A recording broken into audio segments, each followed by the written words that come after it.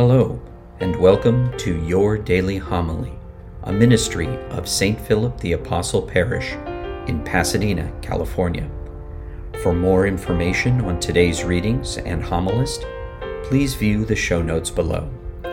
And now, your daily homily.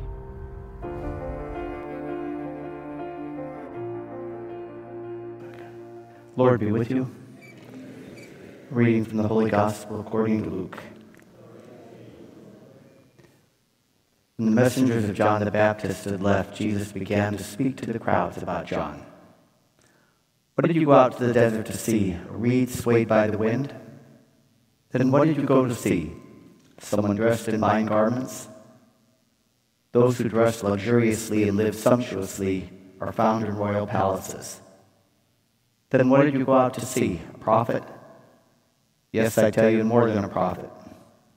This is the one about whom Scripture says, "Behold, I am sending my messenger ahead of you. He will prepare your way before you." I tell you, among those born of women, no one is greater than John. Yet the least in the kingdom of heaven is greater than he. All the people who listened, including tax collectors who were baptized with the baptism of John, acknowledged the righteousness of God.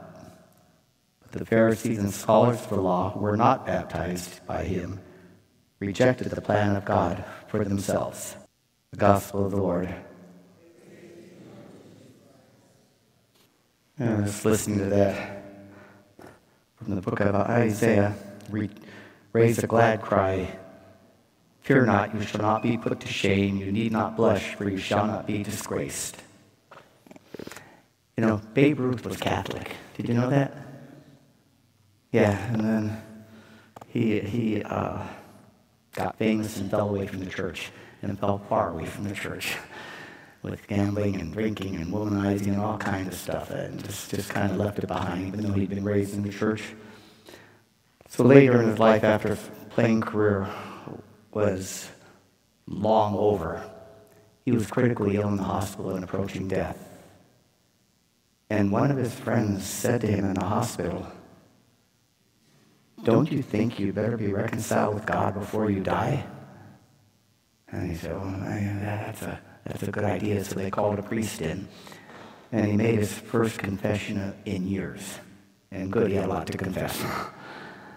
And afterwards, he said, what a relief it was to be back in union with God and to know that, I was able to lay everything out on him and take my troubles to him now and to be one with him again. How wonderful that felt. It's not a surprise, because I've heard that many times in confession, after confession. Oh, what a relief. It's been, been X number of years, and how good that feels and so forth. And yet, people are still afraid of it. If you listen to that thing from Isaiah, don't be disgraced and don't be ashamed. Just come to him. But I tell you, if you learn anything from Babe Ruth, it's not just that he went to confession.